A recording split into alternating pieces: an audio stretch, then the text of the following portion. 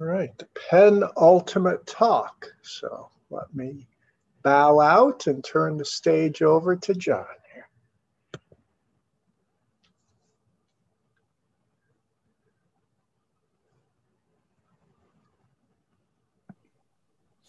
Oops. No pressure there.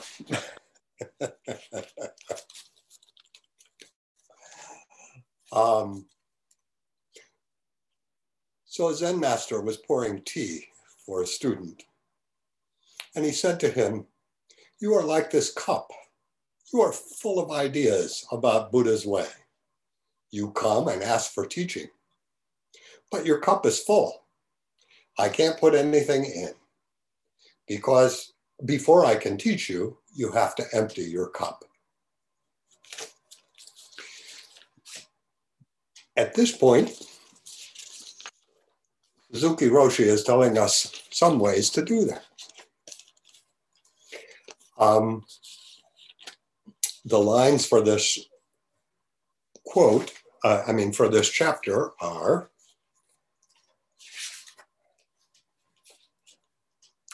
hearing the words, understand the meaning. Don't set up standards of your own. If you don't understand the way right before you, how will you know the path as you walk?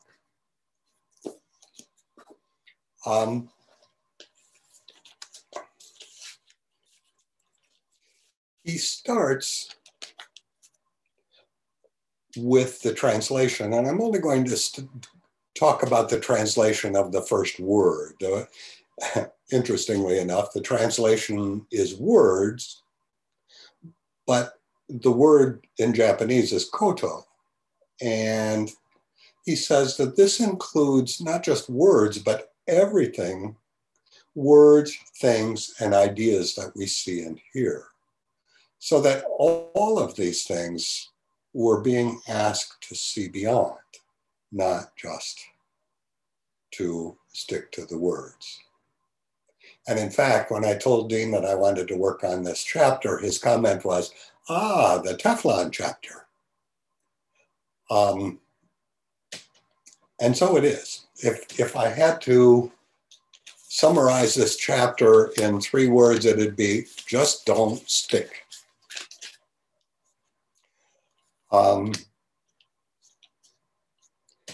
We must understand the words. We must understand the source and not stick to the concepts, to the cliche. The source, which we can't understand intellectually, is beyond words and concepts. He then quotes one of my favorite Buddhist quotes, which is, "My words are a finger pointing at the moon. Don't confuse my finger with the moon." In Sakito's time, each master had his own way of describing the Dharma. Many of those we know from koans, things like, 9 pounds of flax, or a staff, a punch, a shout. Each master had his own way. Unfortunately, the students stuck to the words. They wanted to know which was the true way. And as Suzuki Roshi tells us, just asking that question is wrong. Sakito is saying here, if you receive the words, you should understand the source of the teaching that is transmitted from the Buddha and is beyond each teacher's own way of expressing or suggesting the truth.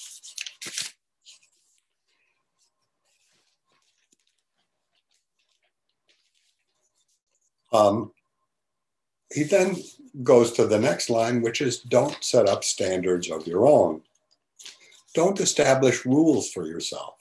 Don't think this is right and this is wrong.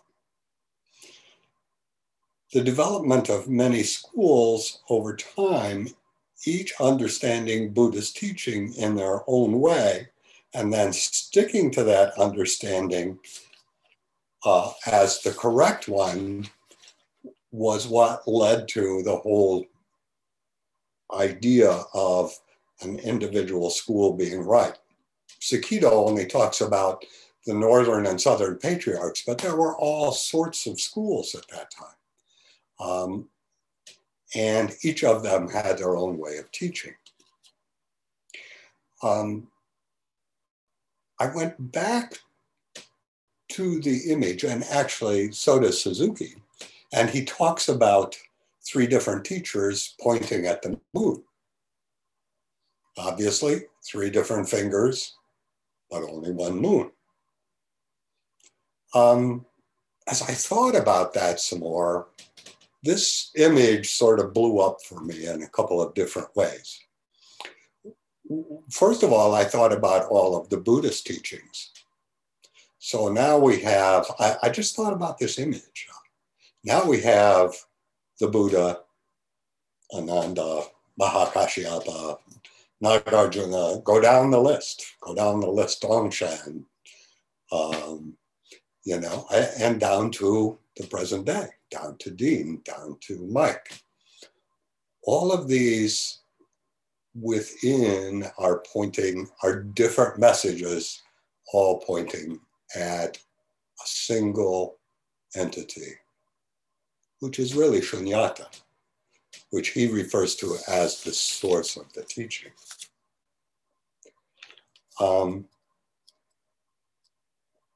It made me also think about how sometimes our language may get in the way of our understanding. We have all these different names for this. Buddha, shunyata, big mind, original mind, don't know mind, the source, the generative. Add any more of them that you want. And I realized that oftentimes when I'm studying these things, I get into this narrow tunnel of whatever they're talking about, instead of understanding that on a different level. I mean, I knew all of these things here, but as I read this, I came to understand in a different way, these are all the same thing. Every time I sit down with one of these texts, we're still looking at the same thing. In some ways, traditional religions, I think, have it easier in the sense that they have 1 or 2 names for whatever there's God or Allah or you name it. And that's the ultimate.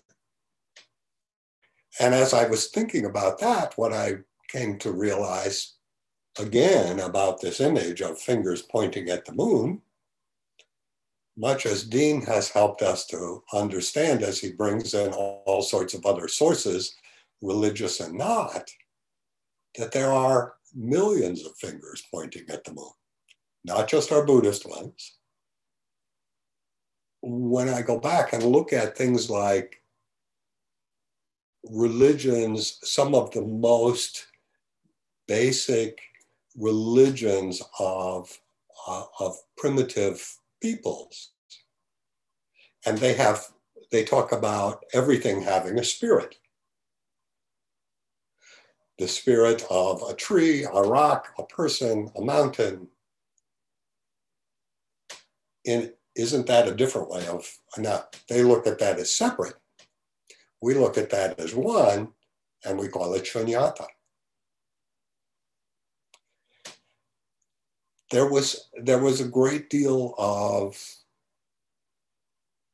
internal things that happened for me that I wish that I could transmit to you from this simple image of a finger pointing at the moon, and then more and more and more fingers pointing at the moon, and looking at and understanding from my standpoint, also, there's a great deal of information that we as human beings naturally look beyond ourselves to something larger than ourselves, to something beyond ourselves.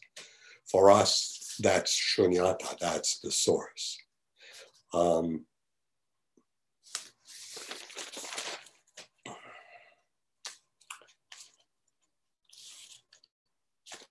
Oops.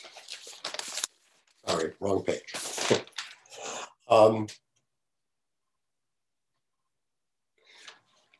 he went back.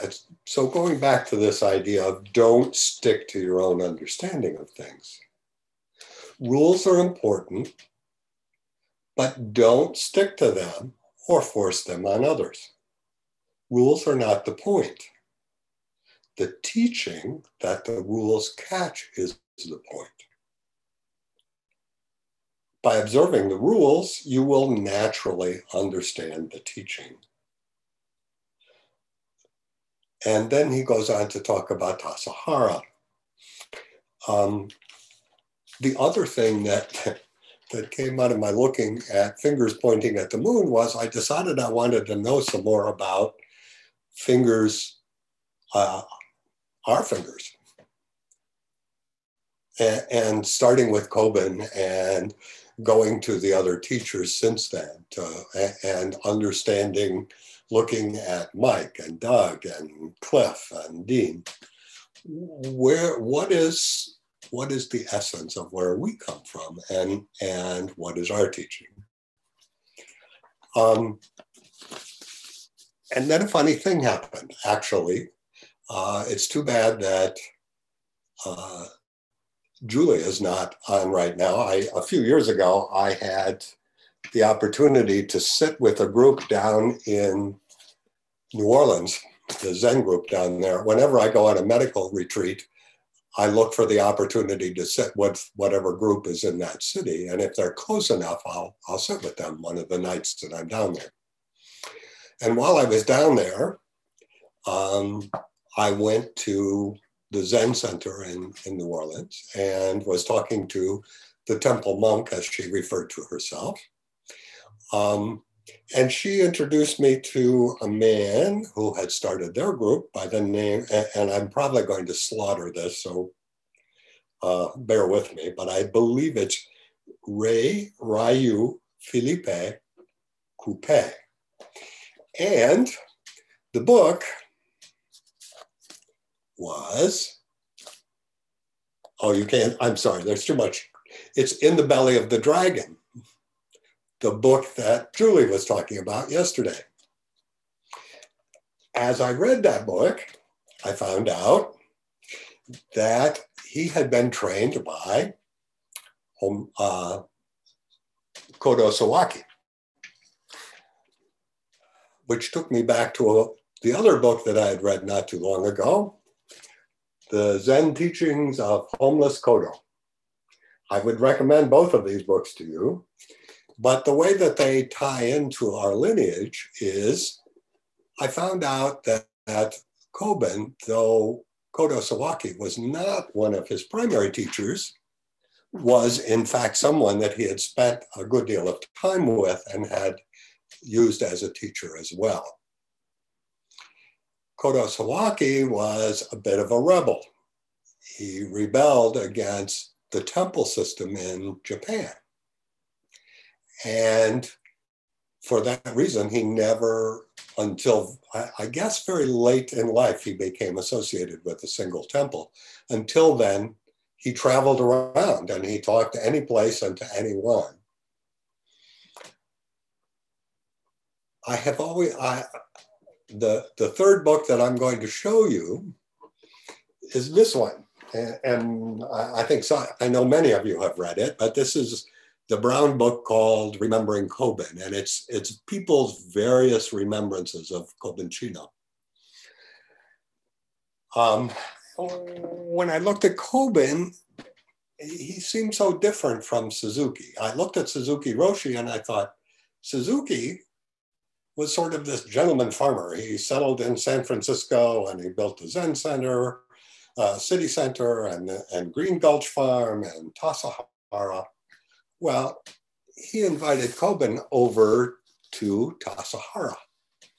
And he invited him to Tassajara to teach the monks the forms, the Zen forms that they didn't know. But Kobun then, sort of, in my view, becomes Johnny Appleseed.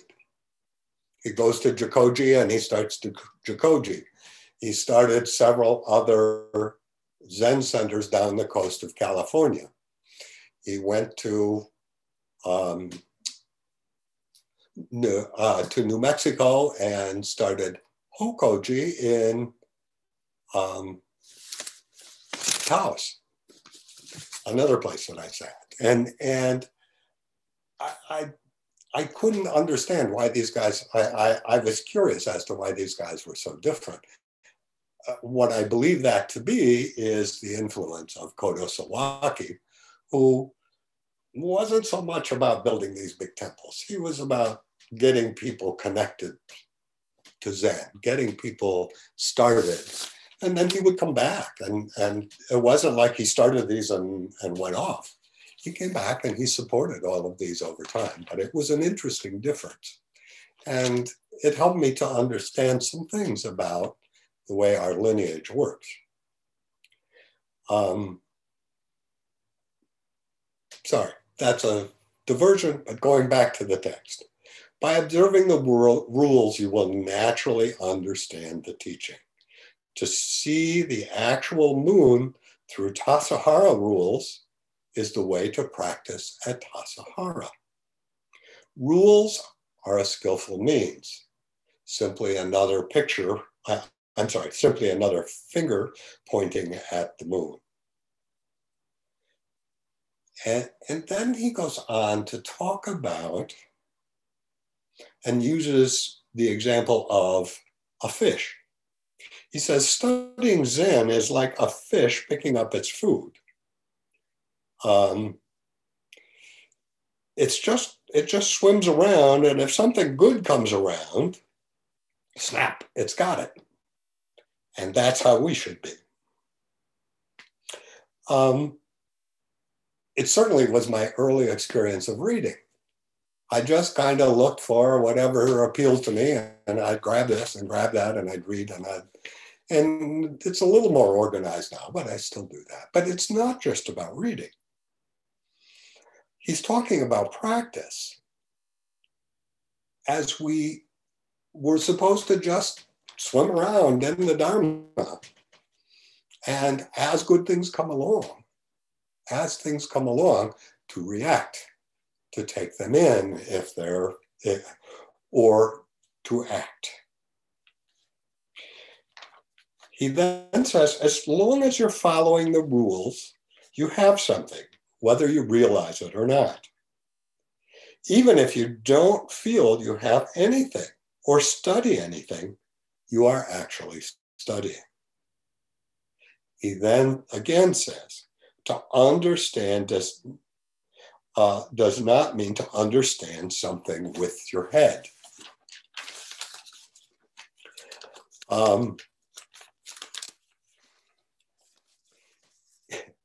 It reminded me of what it was like to go through therapy. I sat in therapy for 3.5 years, twice a week.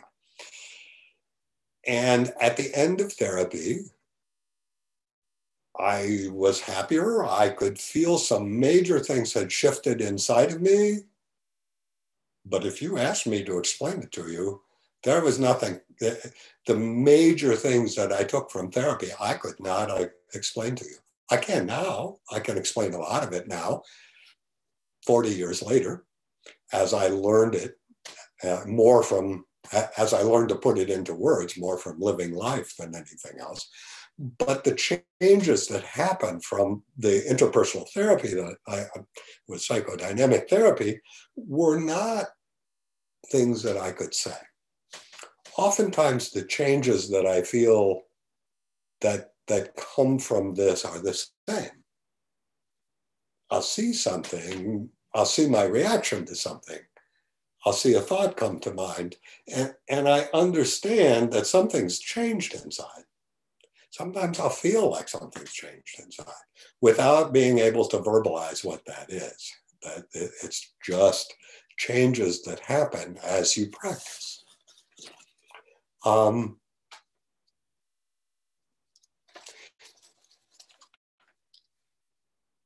He then says, our innate nature has its own function before you say good or bad.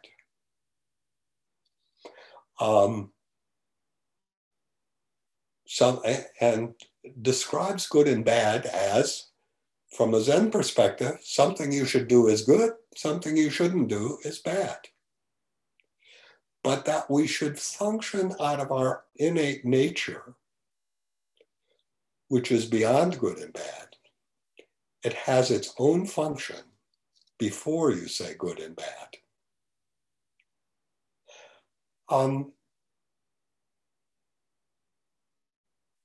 Again, coming back to the same message, he says, don't make rules for yourself. Don't try and understand with your head. He then says that Sakito is standing behind you with a big stick. All you have to do is say yes. Don't talk about it. The source is not something you can understand through words, but something you have when you do things naturally and intuitively without saying good or bad. It is good to think about things, but don't stick to the words or the rules too much. And then he goes on to say, this is a very delicate point. And he comes to balance this idea of not sticking with, in fact, being strict with yourself about the rules. And he says, this is where he comes to the next lines, which are, if you don't understand the way right before you, how will you know the path as you walk it? The only way that we can understand is to use our five senses and simultaneously to understand the source of the teaching.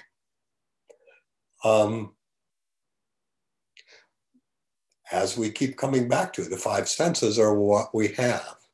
The intriguing thing to me, as I read, probably as I reflected on some of my psychodynamic teaching, is from psychodynamic theory, you are born into this world seeing the entire world as part of you, not differentiating anything. And thanks to some of the things we've talked about, I realized that not only do we train ourselves to have a self, we have to train ourselves to have a self in order to function in this world. If we can't recognize the difference between self and other, as Shugen Sensei used to say, the saber-toothed tiger is going to eat you and you will be one as his lunch. So you need to know that he's different from you. But this is how we can understand. It is those tools that we have to understand the source. The most important thing is not the rules, but finding the true source of the teaching with your eyes and ears wherever you are. To have some direct experience of everyday life without thinking this is the way or that is the way. Buddha is something beyond our understanding. Buddha could be anything. And he goes on then to talk about the importance of the words to and also. The perfect Zen statement, using the words to and also, he uses the example of the mountain is Buddha too. You are Buddha also, as everything is Buddha. And so it's important for us as we say these things to communicate to people that everything is, that not just one thing is Buddha, but everything is Buddha. The perfect Zen statement, he says, is, it isn't always so. If you are at Tassajara, this is our rule, but it isn't always so. You must be ready to accept some other ways as well as your own. To have a strict, strong practice of your own, but being able to accept another's way too can be very difficult. Unless you are ready to accept another's way, you cannot be strict with your own practice. To be yourself is to be ready to accept someone else's opinion. Each moment, you should know intuitively what to do, but this does not mean you should reject the opinions of others. He then talked about his own master who always he said he had very strong opinions, but he always said, in my opinion, that his opinions were always preceded by that statement. He then, which leaves open the idea that you can change.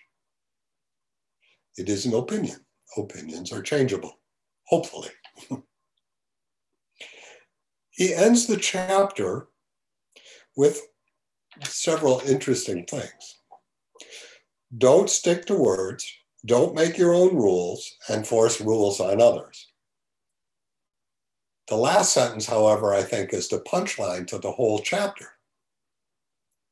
It's not possible to force rules on others anyway, because each person has his own way and should have his own way. So even if you want to force your rules on others, you can't do it anyhow. It sort of made me laugh that he left that for the last thing that he says in the chapter. With that, I'm open to any thoughts you have. Thank you.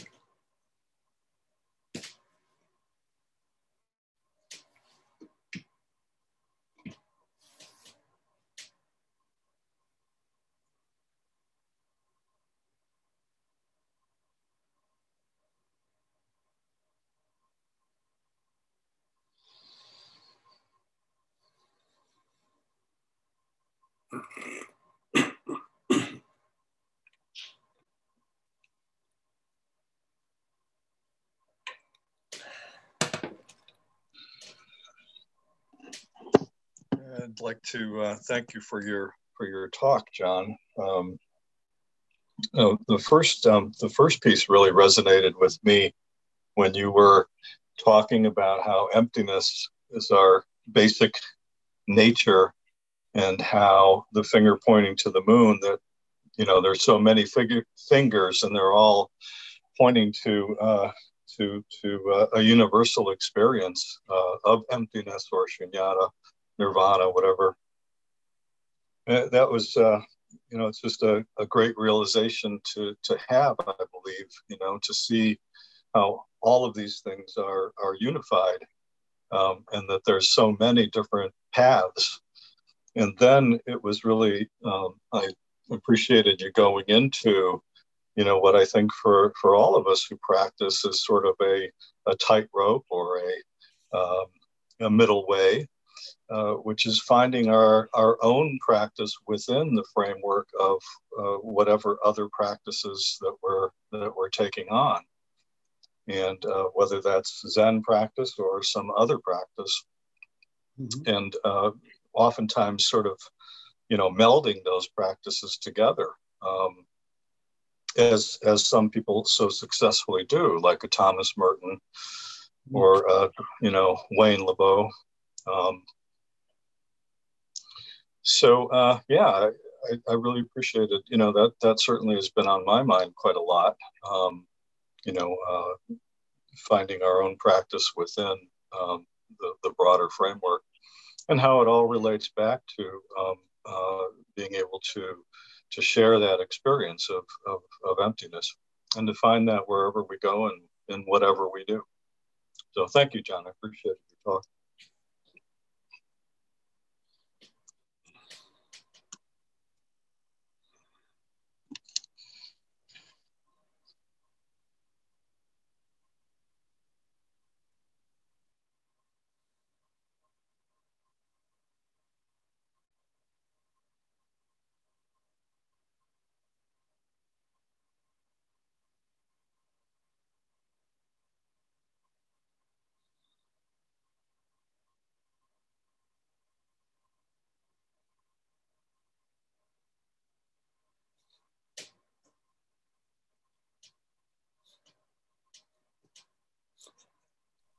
Thank you for the little tip on mute. First of all, because I forget it a lot. Thank you, John. That was helpful. When I read this chapter, this talk earlier, I was still a little bit having a little confusion with it, and your talk really helped. So good. Thank you. I am very happy that you shared the books, especially I didn't know about that book on Koban, and I'm happy. I look forward to reading it.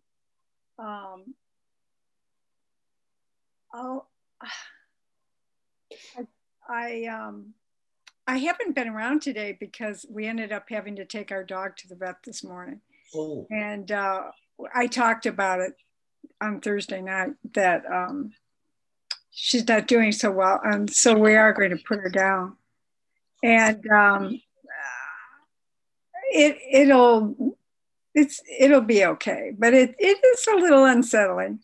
But the one thing that from what you said, it helped me realize even more, though, that when they say don't stick so much to the rules, I think, and I wonder what you think about this, that it's really about being in the moment. That am I right if I'm going down that road? I think that's what it is. And that's how I read it, certainly.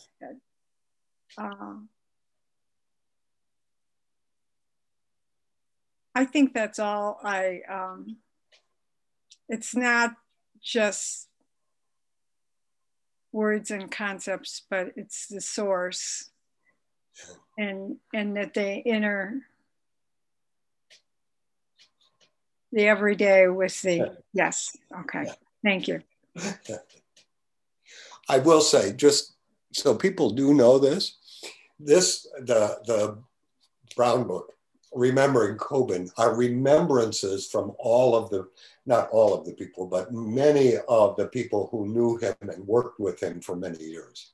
So it's really various remembrances of him by all sorts of people. It's really very fun to read. It's very helpful because I really felt like I had a much better sense of the man after reading that book. I appreciate you talking about him being a renegade, because I had a friend who was ordained by him, and sometimes some of the Zen people weren't real, they thought, yeah, he's a renegade. Should this guy been ordained? I mean, I heard things like that. But then I had the opportunity, by a fluke, I was going to attend a retreat, a Sesshin led by Koban, and he died. So one of his students led it up in Vermont, and it was really enlightening about his life. So I look forward to reading that book. Thank you.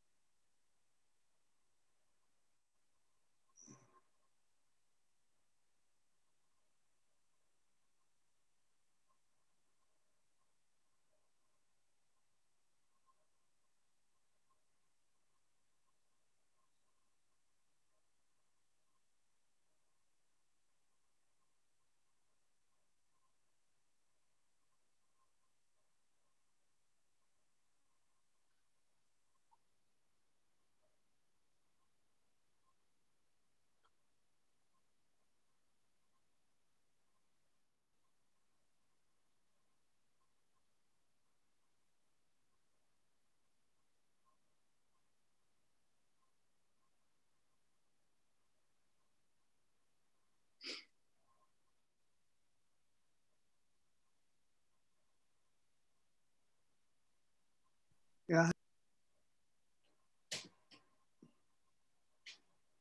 You're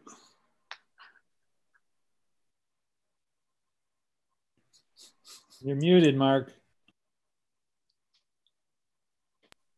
Okay, sorry, I thought I unmuted myself.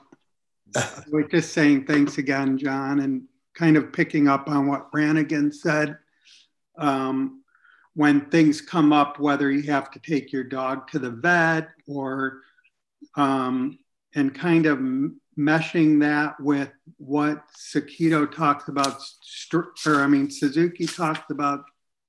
strictness with your practice, to have a very strict practice.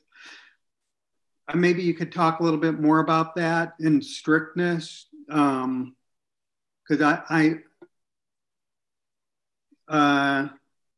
don't know, I guess, you know, when perhaps we're not being as strict, whether it's our own stubbornness or laziness, or something comes up. Like this morning, I was planning on sitting, and my handyman came over and he needed help with stuff. And it, you know, what I was hoping was going to be, you know, a 10 minutes turned into over an hour, you know, and so I give myself a little bit more leeway with that kind of a situation, because as far as being strict, because it was a little bit out of my control. I just, you know, had to be there. But, you know, when I'm just feeling lazy or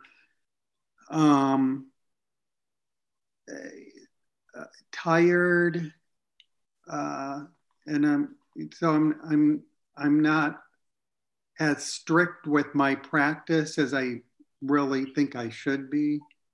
And I have to admit, one of the Zazen periods, I read one of the chapters instead of doing Zazen, and I beat myself up over it. But I like wanted to read the chapter, so that I like to read the chapter before hearing the Dharma talk. So it's a catch-22, you know, I mean, in a perfect world, I would have read every chapter before the Dharma talk, and I would have read the whole book before the Sesshin, and then reread the chapters right before each Dharma talk. So I have my strict concept in my head of how my practice should all line up. And it just goes to hell all the time. And it goes to hell more at home by myself than it does when we're all together, whether it's, you know, in Cleveland, or when we went, you know, a group of us would go to California, you know, to Jikoji. So I don't know. I just feel like sometimes not only I'm not strict, but sometimes I'm just like a complete loser when it comes to my everything Zazen related. Well, the first thing I would say is don't stick to your strictness. Okay, that's easy enough. I see this, you know, each of us, I see it at least, and I guess that's the way I need to talk about it. I see it as, you know, sticking to the rules in this case means sticking to the basic concepts of what you believe and what you find helpful. And sometimes sitting may not be helpful. If it's the wrong time or the wrong place, you may be better off to read that hour. But the important thing is being honest with yourself. And that's knowing the difference probably between being lazy and just knowing this isn't going to work. I mean, plenty of times, I know we all have times when we think, oh, I don't want to sit. And there are certainly plenty of those days for me, but I sit. And I think that's where the strictness comes in. And there are other days where something has come up. I mean, where I get up, I sit first thing in the morning. It's what I do every day. But occasionally something comes up first thing in the morning, I can't. Or not that I can't, but I choose not to because I see something as more important in a different way. It may be attending to a need of my wife or something of that nature, or something that I have to do professionally or whatever. But outside of those, it's being able to not stick so hard to the rules that you don't see what's important. That's how I would say it, and that's how I would see it. I'd be open to anybody else's thoughts about the same thing. I mean, it is, and that's what he says. This is very delicate, being strict with your own practice and at the same time being open to other people's practice. And I also see it as his saying, be strict with your own practice, but don't make rules for yourself. And how do you do that? That's a real delicate balancing act. And I think that's what he's saying to us here. I think he is, the one part I took out of this is follow the rules, do what they say because they are made to help you see the source. But then in the next breath he says, but don't be too rigid with those rules. Because if you get too rigid, you'll lose the source too.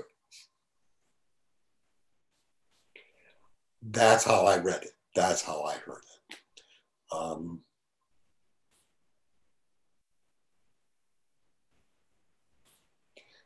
So I don't know if that's helpful or not, but yeah, thanks.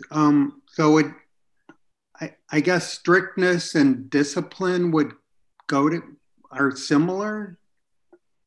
Strictness sounds a little harsher to me than to me, and I think this is different depending on who's defining the word.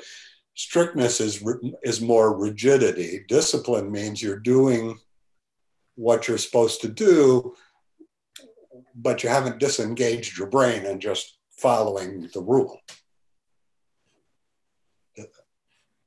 I might step in here for a second, Please. but it was at Tassajara, it's follow the rules, because the rules give you freedom. I don't know if that makes sense at all.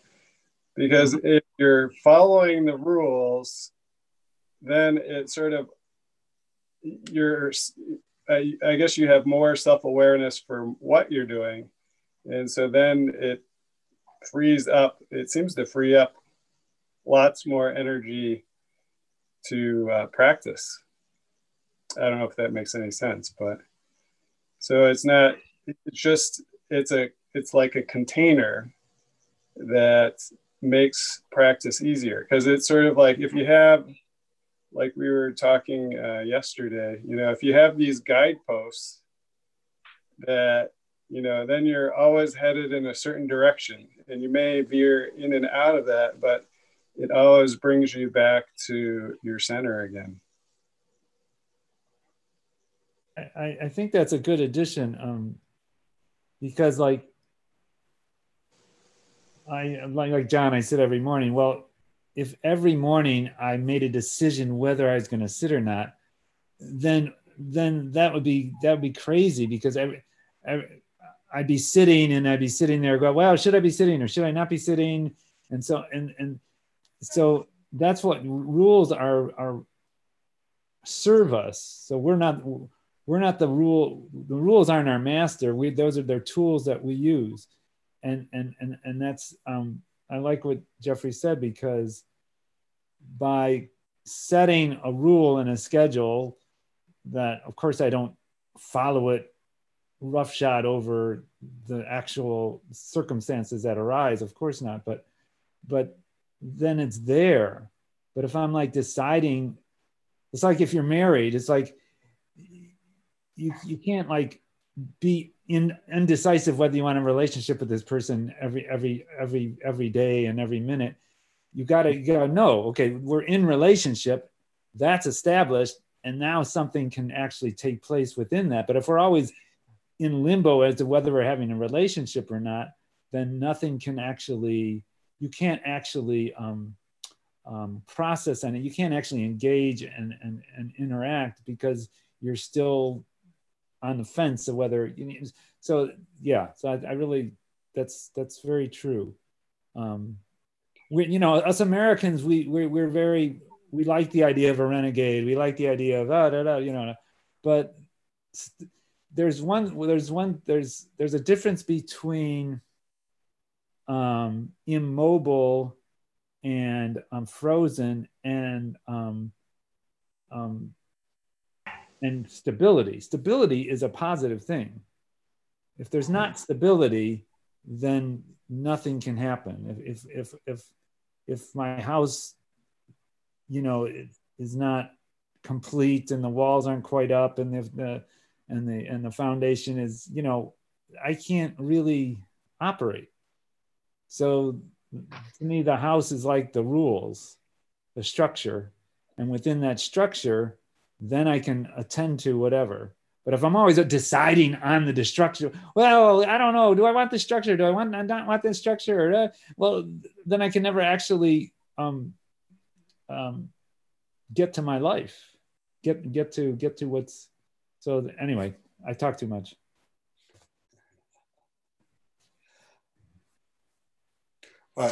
It also reminded me of a book that I heard about. I have not read it, and I can't even tell you the name of it at this point.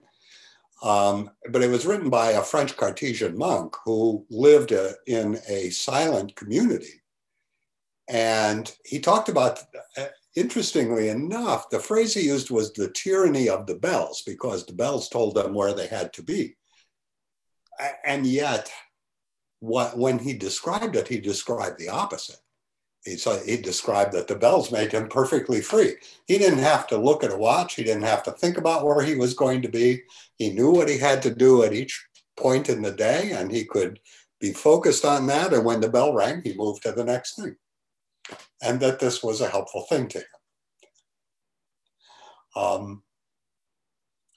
I'm not sure how long it'd be helpful to me, but he liked it, and it was, it allowed him to just kind of stay single-minded and focused.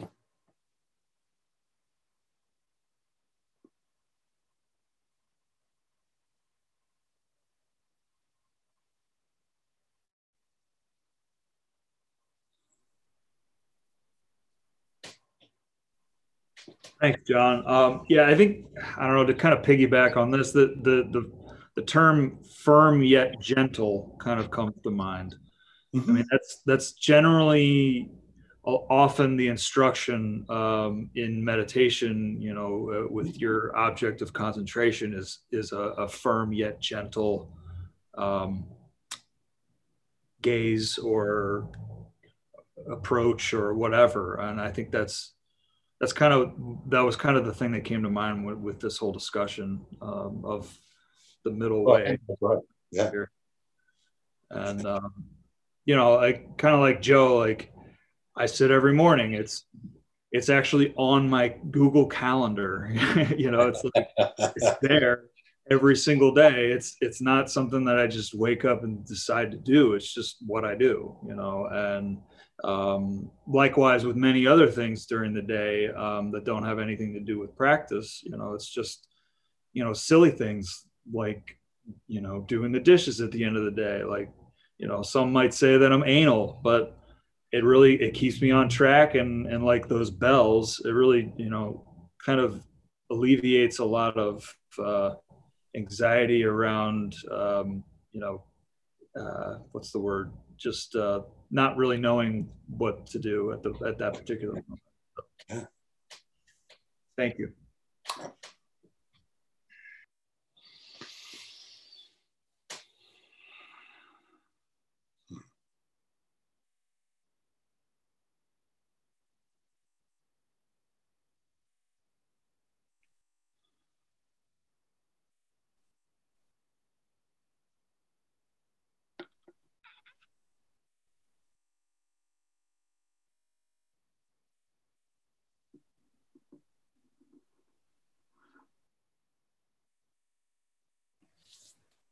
But John, I thought you did a great job with the with that whole thing. The don't stick to rules, and yet the importance of rules.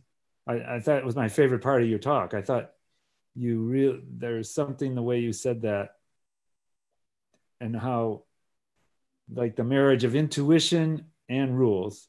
You can't. It's kind of a paradoxical relationship, but there it is. Hmm.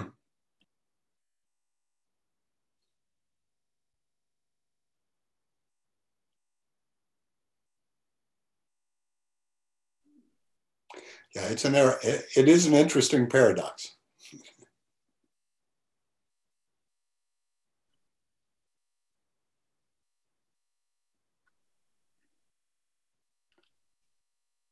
Would you say that the precepts are rules are the equivalent? Precepts and rules, or not, don't worry about it? Yeah, that's it. Don't worry about it. Well, precepts are precepts. I part of what I've always liked is the fact that they're called precepts, not commandments, not rules, precepts. And a precept is a bit different than a rule, as far as I'm concerned. And really, I look at the precepts in the same way, and that is, they're again, skillful means. They're fingers pointing at the moon, if you will. If you follow these things, it will lead you in the right direction. I just looked up in the New Oxford American Dictionary. It says precept is a general rule intended to regulate behavior or thought. And the second definition is a writ, W-R-I-T, or warrant. I don't know the second one, but all right, if you're going to get the dictionary on me, the writ is what gets issued when you break the precept. Then they come looking for you. I think the main word there is general. It's a general rule. Yeah. Yeah. And I would also add to that actually precepts could be taken as rules. Some people do take them as rules. But within our tradition, they have the flexibility kind of built in that's also at the heart of the precept for that very reason. So it doesn't become a rule. But externally, you look at the precepts and they could certainly function as rules. Don't do this, this, this, this. So could you take the precepts and live them as rules? Sure. But that's not our way. So the precepts are, in that sense, are really a great example of what Suzuki's talking about in this chapter, is how we live the precepts. So that there is an element of strictness about it, but it's strictness with flexibility. Oh, well, no. I was just thinking, well, maybe precepts, like compared to Christianity, they use the word beliefs, and it seems like precepts are a little bit more, have a little more flexibility perhaps than beliefs. Like beliefs are more strict. I don't know what the word is. Yeah. Like in Christianity, you have to believe certain things. Like a friend of mine asked me if I believed in Christ, and I said, yeah, I believe in Christ. And he said, well, that's not enough. He goes, do you believe in the blood of Christ? And I'm like, I'm sure he had blood. Yeah, probably. But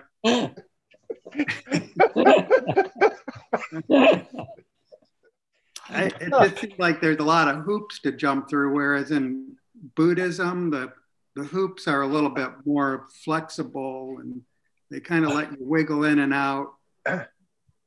Well, Dean, you used the word heart when you were talking. And I think that's it. What's the heart of the precept?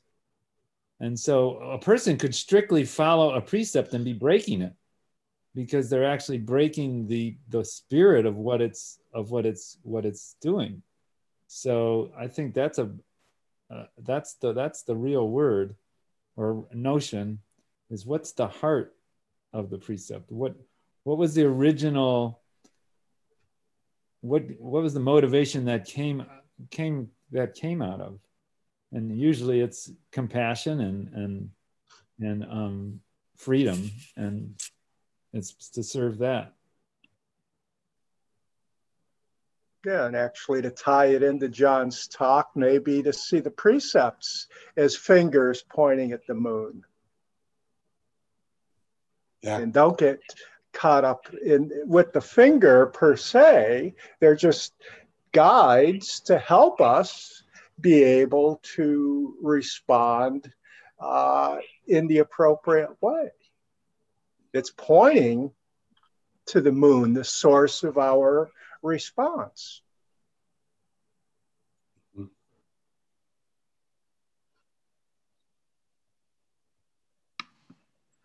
Do you know, I think of the precepts as an invitation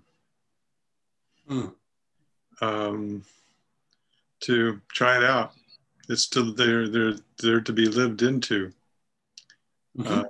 What's your experience with this? And that's what we learn from. It's an experiential type of thing of living into. So it's more like, for me, an invitation. I think, well, for me, the whole practice is an invitation to come on in and try it and see what you learn from it. Nice, I like that. I like that a lot.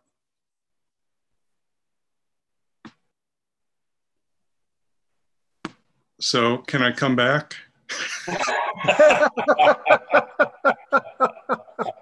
Only if you follow the rules.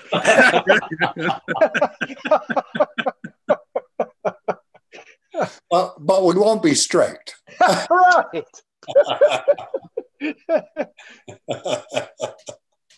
We invite you to follow our rules. Right. Oh my God. That's terrible. That is terrible. So basically you could still be following the way, but not always be following the precepts perfectly. Having an awareness that you might be deviating from the precepts is part of the way, isn't it? Yeah. No, go ahead, John. This is your. I was just going to say I was just going to say I can't see how, if what's called for is going a certain way that seems to violate the precepts, that it violates. You can't violate the precepts, I don't think, if you're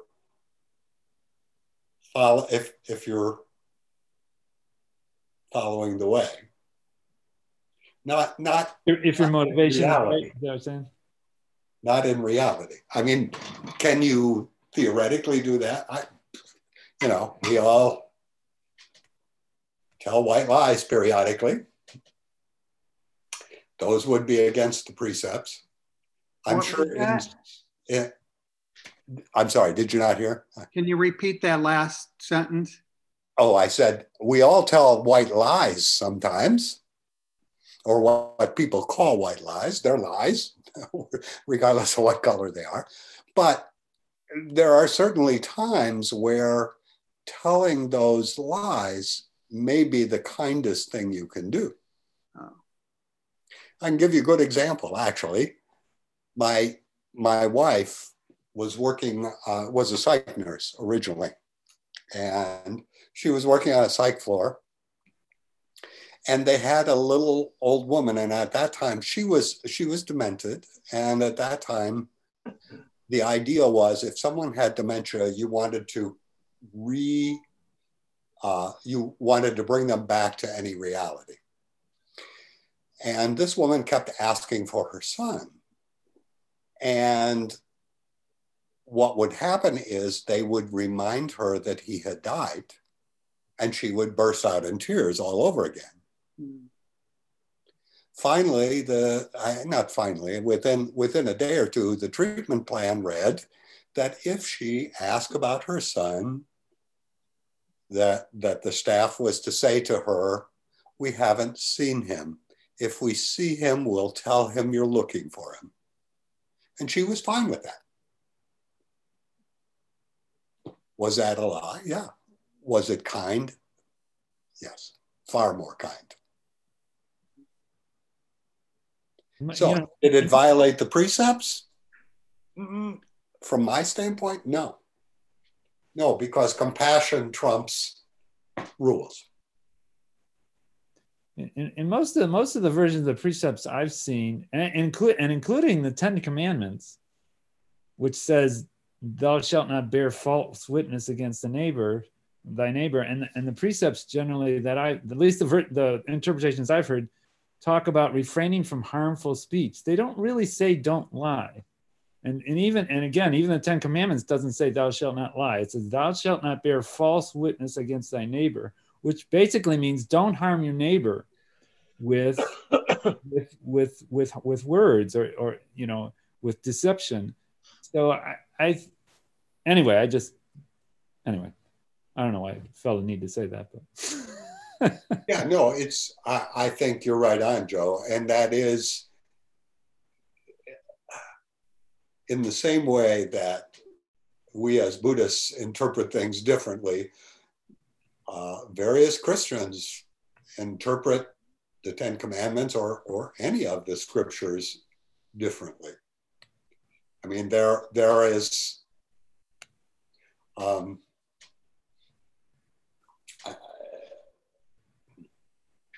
I guess that's all I really need to say about that. But there's a tremendous difference in the way.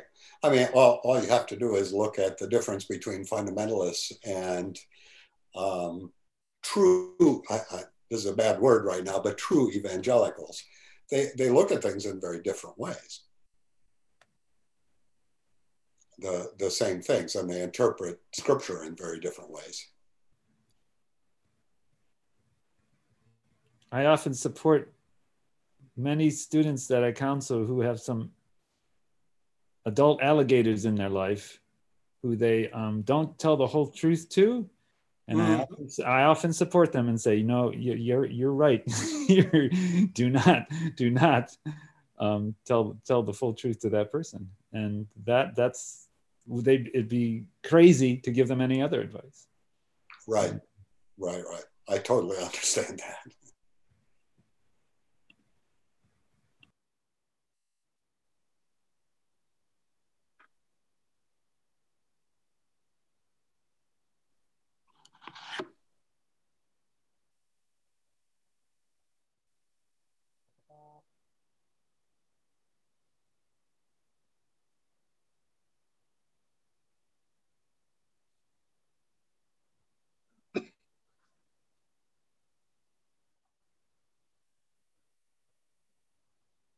So Mark, were you thinking robbing a bank but you had a good motivation, or?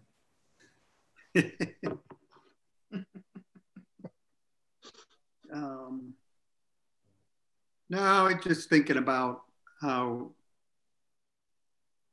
just being aware. I think the longer I practice, the more, I become aware of the precepts.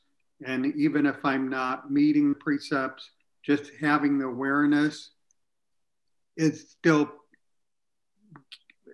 I like what Chuck had said about that they're an invitation to come back to have the awareness that, okay, I could be practicing this precept or that precept, or, you know, I mean, it's really tempting to practice ill will, wishing ill will towards others. You know, it's like on the tip of my tongue a lot. But whether I say, you know, it's like practicing, okay, I'm practicing the way because I'm aware, like, oop, that almost came out. But, you know, anyhow, I'm not a saint. I'm not going to rob a bank. So, anyhow.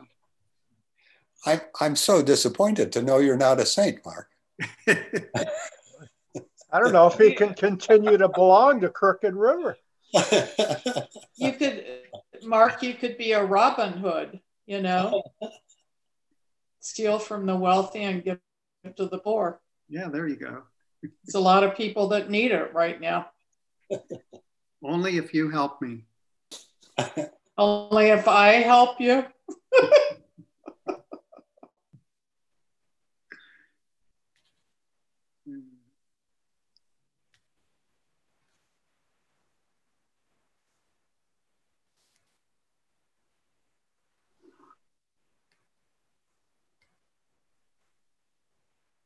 Back to Zazen.